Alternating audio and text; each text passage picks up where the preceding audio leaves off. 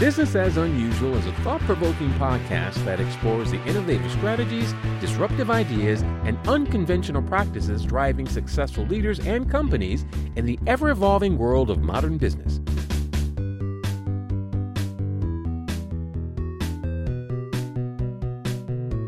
Subscribe, comment, and share for weekly inspiration with our host, Aisala. Hi, welcome to Business as Unusual. This is Aisla, and I am here today with Ethan Decker, PhD of Applied Brand Science. Welcome to the show, Ethan. Thanks for having me, Aisla. I'm actually been looking forward to this for a while. Before we hop into the nitty-gritty of brand science, what's the last artist you got lost in? Music-wise, I'm really stuck on Haim right now. Haim, it's a three-sister band. And they've got some great poppy, catchy rock music. And so that's really stuck in my head, especially their latest release, Women in Music Part 3. I'll check that out. That's my secret agenda with the show, is that people tell me all the cool things and then I can stay hip and trendy. I'm 3 years out. I think that album was a couple years ago. I'm older now. Hip and trendy is like a 10-year span, I think. If I'm not in the 80s, I'm feeling a little hip. There you go. It's which decade am I closer to? So, Applied Brand Science, what in your life set the stage for you to start this business or see it as a need? I was in marketing, in advertising, in ad agencies for about 20 years. And I kept seeing ideas die, not because they're bad ideas. In fact, some of them were great ideas. Some of them were brilliant ideas, but they died because people disagreed about how advertising even works. People didn't even have a common understanding about how to grow a brand. And what do you do to grow a brand? Do you go after people who love Twizzlers right now and that's all they want is classic Twizzlers? Or do you go after people who want sours and you've got to do innovation to make sour Twizzlers now because Sour Patch Kids are killing it or whatnot? And so there were these fundamental disagreements, which led to a lot of arguments and debates about the work itself, and often led to picking stuff that didn't work. And as a scientist by training, because I have a PhD in ecology, naturally I'm in advertising. As a scientist by training, I dug into what we actually know to be really true consistently and universally across brands, across categories, across continents, about how shoppers shop, how brands grow, and how advertising works. And there is a science to it. So I saw a need to unearth that, so to speak, because a lot of people still don't even know it exists, and then share it. So I don't even need to do the science myself, but I help brands apply the science of growth to their companies to be more effective. That sounds helpful. And one thing that I've noticed is there's a big, I don't know if I want to say big, it seems like there's more of a trend towards people talking about data-informed, everything. I feel like I see some challenges in that. So I do actually think the science background helps, because sometimes it looks like people say data and they don't necessarily know what that means, or data informed. Is it possible to share any sort of awareness that you can see and how to make some of those distinctions? Absolutely. You're right. There is a huge trend to focus on data-informed or data-driven marketing. Someone even said data is the new oil, that if you've got the data, then you've got the major resource of our economy. But there's a problem. There are a couple problems there. The first one is bad data. There is so much bad data mixed in with the good data, you would be amazed. There are lots of companies that track what we do on the internet, and they try and assemble a picture of who you are. And apparently, the accuracy of some of the world's best programs can predict your gender with a 50% success rate, which means you might as well flip a coin.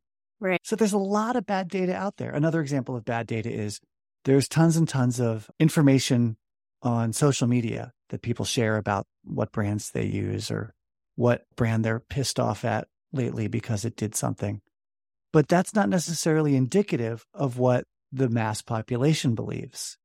because as we know, 99% of people on the internet are lurkers and only 1% really post things. The rest just read it.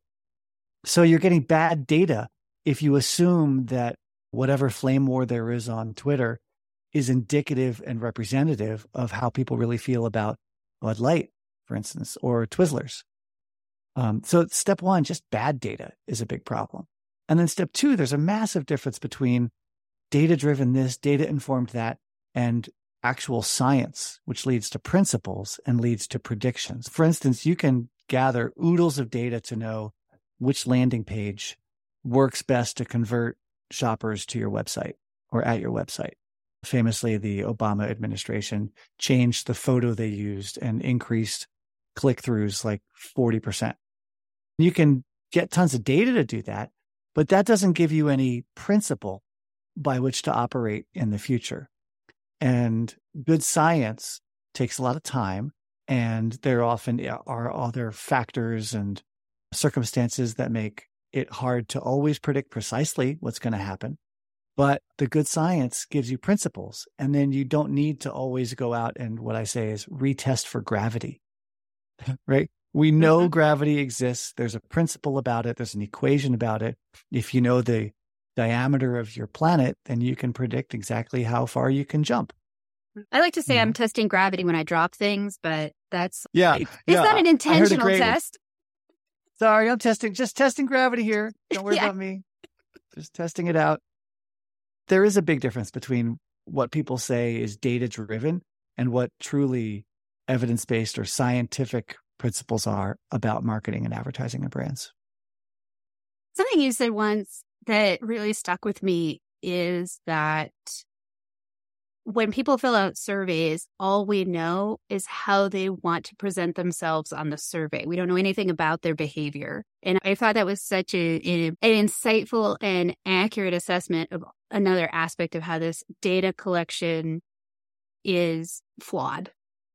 I love the example of millennials only want to buy products from companies that share their values and take stands on things. And that kind of statement comes from surveying a bunch of millennials online and saying, do you prefer to buy from brands that have social missions? And only assholes say no. And you don't want to look like an asshole. Yeah. So that's one of the first questions of any data science or any of this inquiry, which is, what are you really measuring? And are you measuring what you think you're measuring? Because oftentimes you're not. Knowing what question to ask is really important and not always highlighted in a way that is helpful to understand. Maybe people don't know what question to ask about what question to ask even.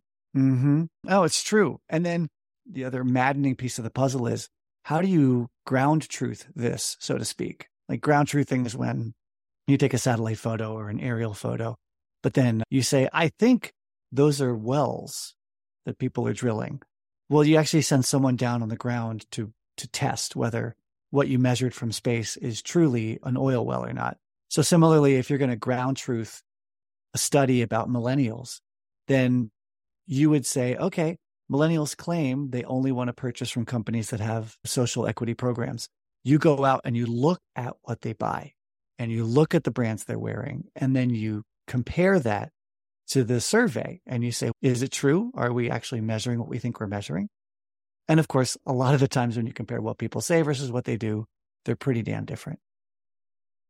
Yeah, I feel that. So this is a business as unusual. What would you say is unusual about what you're doing over at Applied Brain Science? Oh, a couple of things. I hand out a lot of chocolate in my business meetings. I play a lot of music. I do a lot of things that seem silly and seem frivolous or superfluous to serious brand development and brand growth and strategy.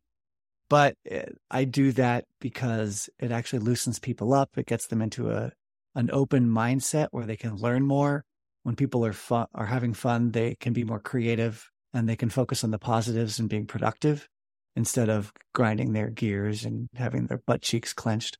So that's a little unusual. But the bigger thing, I think, is that I'm pausing to look at actual science and the accrued wisdom of 50 to 100 years of real study to figure out what really works in marketing and what doesn't, as opposed to just jumping on the latest fad or following the latest guru and just using gut instinct and what people have always told us about brand loyalty and brand love and crap like that. Do you think that makes you better at listening to your clients, that you don't walk in like with the answers? Like, you have these laws and levers of brand science that you've been identifying through the study of the science. But it sounds to me like you also, when you're working with someone, you're actually going to listen to what they're talking about, not come in, like you said, with AI is going to solve everything or whatever that is. It's a mix. You mentioned the laws and levers, and that's my framework, which is there are laws, and I'm going to tell you about them, and they might upset you or fly in the face of what you believe, but they apply to every brand under the sun, every shopper under the sun, whether you're B2B or B2C, whether you're a service or a product, whether you're in Australia or in Amsterdam. So sometimes I do have to actually show you things and teach you things and tell you stuff. And I do tend to know that stuff deeper or at a more deeper level than a lot of the clients. But then how you apply those requires a whole lot of understanding of your category and your brand and your ambitions. So I do a lot of listening on that side of the equation to say, what do you want to do? Where do you want to be? What are you capable of? So for instance, when it comes to marketing tactics, Spotify can do a lot of different things because they've got oodles of data about you and me and what songs we listen to over and over again and how far through tracks we listen and when and what time of the day, and do we listen to more podcasts or this or that? Do we use headphones? They know everything about you. So they can do things marketing wise that, let's say, Johnny Walker can't. Johnny Walker doesn't know how you drink your whiskey.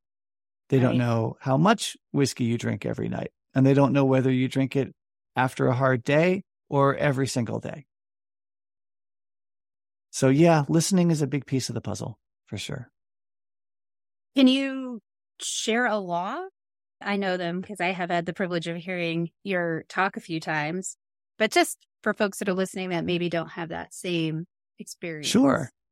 One of the most well-known of the laws, and none of them are very well-known, so that's a joke, but one of the most well-known is something called the law of double jeopardy, which is an empirical pattern. It's a law of nature, a law of brands, which finds that in every category, the largest brand has the most customers and they buy the most frequently. In other words, they have the highest household penetration, which gives them a lot of customers. And those customers are more loyal or repeat their purchases more often than for small brands. So small brands are punished twice, so to speak. Small brands have fewer customers who buy less often. And that's a little surprising because there's a belief that there are small niche brands out there with rabid, fanatic, loyal fan bases or customer bases. And when you look at the data, it's not very hard to find that the data say that that's just not true.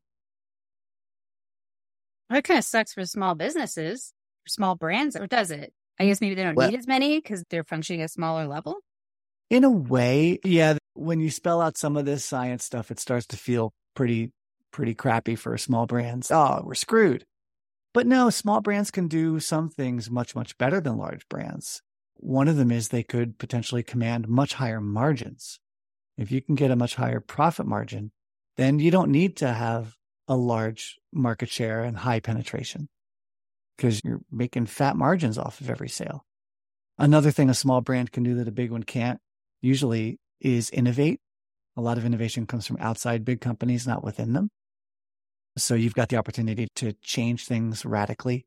Like Tesla is a very small brand compared to Ford and Toyota. So they've been able to do things that Ford and Toyota could not push through. It was just too hard to change the staffing and the budgeting and the machinery of those companies to embrace electric vehicles. And then the third thing small brands can do much better is they can fight unfair so to speak. They can break some of the rules of the category because they're not constrained by years of tradition and a massive legal team on their staff. I guess so. That does make it sound a little bit better. Who do you typically work with? Who do you find thrives with what you have to offer? I have found that CMOs of companies, mid to large size, but smaller companies too, are really receptive to what I talk about and are like, they get the most value out of what I can bring, which is I work with them and their teams to understand these marketing laws and get a real good grip on how gravity works, so to speak, in the world of advertising and branding. And once they get a grip on that, then building their brand and doing their marketing and advertising makes a lot more sense, and the decisions are easier and more clear about what they should do. So I do the training for those CMOs who are ready and eager to do some more effective marketing, science-based or evidence-based marketing.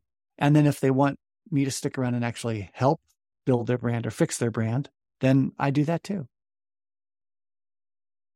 It sounds fun, like a puzzle of some sort. Oh, it is. It's a very complex and often maddening puzzle. Do you have any advice that you can recall that changed how you think about branding and marketing? Yeah, absolutely. One big piece of advice was science-y, but it was don't just look at the successes, because then you don't actually compare success and failure. So for instance, you look at successful companies and they all have visionary leaders that were driven to succeed. A lot of failures were too. So that's not a difference. Another one is every successful company has a CEO who has vowels in their name. And it's okay, that's true, but that's also true of every failed company ever. Just by looking at the successes, you don't always learn the difference between what makes a success and what makes a failure. So you got to look at the failures as well to compare. That was a great piece of advice. Yeah, that does actually sound super wise. So running a business, and I think being in marketing, has its challenges and its moments of exhaustion. What do you do to keep yourself going, inspired, recharged, ready to come in with fun music, chocolate, new ideas? I do all the things, Aisla. Like my self-care regimen is huge. Brene Brown will be so proud of me. In truth, I try to do all of the things, and there are a lot of different things that add up to maintaining my sanity. Number one, sleep. Sleep is the best medicine. We still don't really know what it does to us, except we know that they've taken the sleep deprivation out of the Guinness Book of World Records because you will die if you don't sleep. Sleep, number one. Number two, taking care of the body. So exercise, diet, breathing, meditating, which is body-mind combo.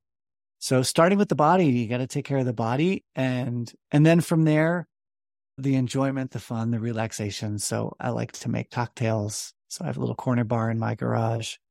I call it Pits and Stems. It's the most exclusive speakeasy in Boulder. I do exercise. I go running with friends or cycling with friends, and that's fantastic. And then I do fun stuff whenever I can, whether it's dancing. I still do a little swing dancing, but not much. Or just hanging out with friends and doing fun stuff. Yeah, the whole thing, all the things, the whole self-care regimen. You recommended that movie to me, Stutz, and I feel like the shorthand of the life force was a great one for me. So anytime I started to feel a little challenged or something, I'm like, how's my life force? Yes. So I love that they did that, because Stutz is an old, wizened Jewish therapist. But the life force, yeah, it's like nice shorthand. What's your battery level? Where's your battery at? Yeah, I used to have a rule that if my cell phone was low and it needed recharging, I probably did too. I was like, if I have to plug my cell phone in, I probably need to plug me in somewhere. There was a great article in some business magazine about how time is finite, but energy is renewable. And my friend Joel Grebois brought that in for the team. This is years ago, but it has stuck with me forever. And everyone's time pressed. But if you can renew and recharge your batteries, then you can deal with all the other crap a lot better. What does success look like to you? Or how do you define it? However you want to take that question. What does success look like? Success looks like avoiding all the painful crap of life, like major injury, major trauma, being destitute, food scarcity. So that's good to avoid that crap. And then on the flip side, and this is me being a geek, but I'm a big fan of the Flourish model by Martin Seligman. He's a professor who invented the whole positive psychology as opposed to just disorder. And after studying happiness for 20 years, he realized happiness is too narrow. And there's actually 5 things you can do to make a life that's flourished or flourishing. And just really briefly, one of them is happiness and fun. So that was the first one he discovered. What makes you happy? Do that. Duh. But the other one is like being in the flow state, being in the zone. It's not being happy, but it's good. So what can you do to do that? The third one is accomplishments, plain and simple. They make for a good life, although you're not always happy and you're not always in the zone. The fourth is meaning. You need to do stuff that's meaningful or purposeful in your life. And how do you get that itch scratched? And then the fifth one, which seems to be showing up in all these other things about life satisfaction and life longevity and health, physical health, is probably the biggest one, which is relationships. And having lots of good, healthy relationships of all types, whether it's an intimate partner or kids or parents, or like neighbors or colleagues or friends in your clubs. So we need relationships. So for me, that was a very long-winded way to say success for me is finding out what I need of those 5 things and then trying to have a pretty balanced diet to meet those 5 needs. I hadn't heard of that model. Thanks for sharing. I think it's called the PERMA model, PERMA. That's the acronym. I will look that up and I'll put it in the show notes so other people can benefit from that information. So when I teach in colleges, I'm often asked not just about marketing and branding, but career advice. So I always throw that in there because I think it's pretty important. They say money can't buy happiness, but a certain amount can buy healthcare. However, once you've got that, there's so much more to life being fulfilling. For folks who are listening and are like, man, this sounds amazing. I want to know more about what Ethan's up to. What's the best way for them to stay up to date on what you're doing? I'm pretty active on Twitter under my personal handle, EH Decker. That's EH Decker as in double decker. I post kind of semi-regularly on LinkedIn. I post science findings and little articles about brand science on LinkedIn, again, under EH Decker, although it's cross-posted to Applied Brand Science, which is the company. And then if people want to really stay in touch, you go to appliedbrandscience.com and you can sign up for my very irregular newsletter, which has irregular content and is featured at an irregular schedule. I like it's not spammy because you don't even know when it's going to come. It's like a special surprise. I skipped this week. Okay, maybe next week. Yeah. Well, thank you so much for taking some time to chat with me. And I hope that you're having a good day. Thank you.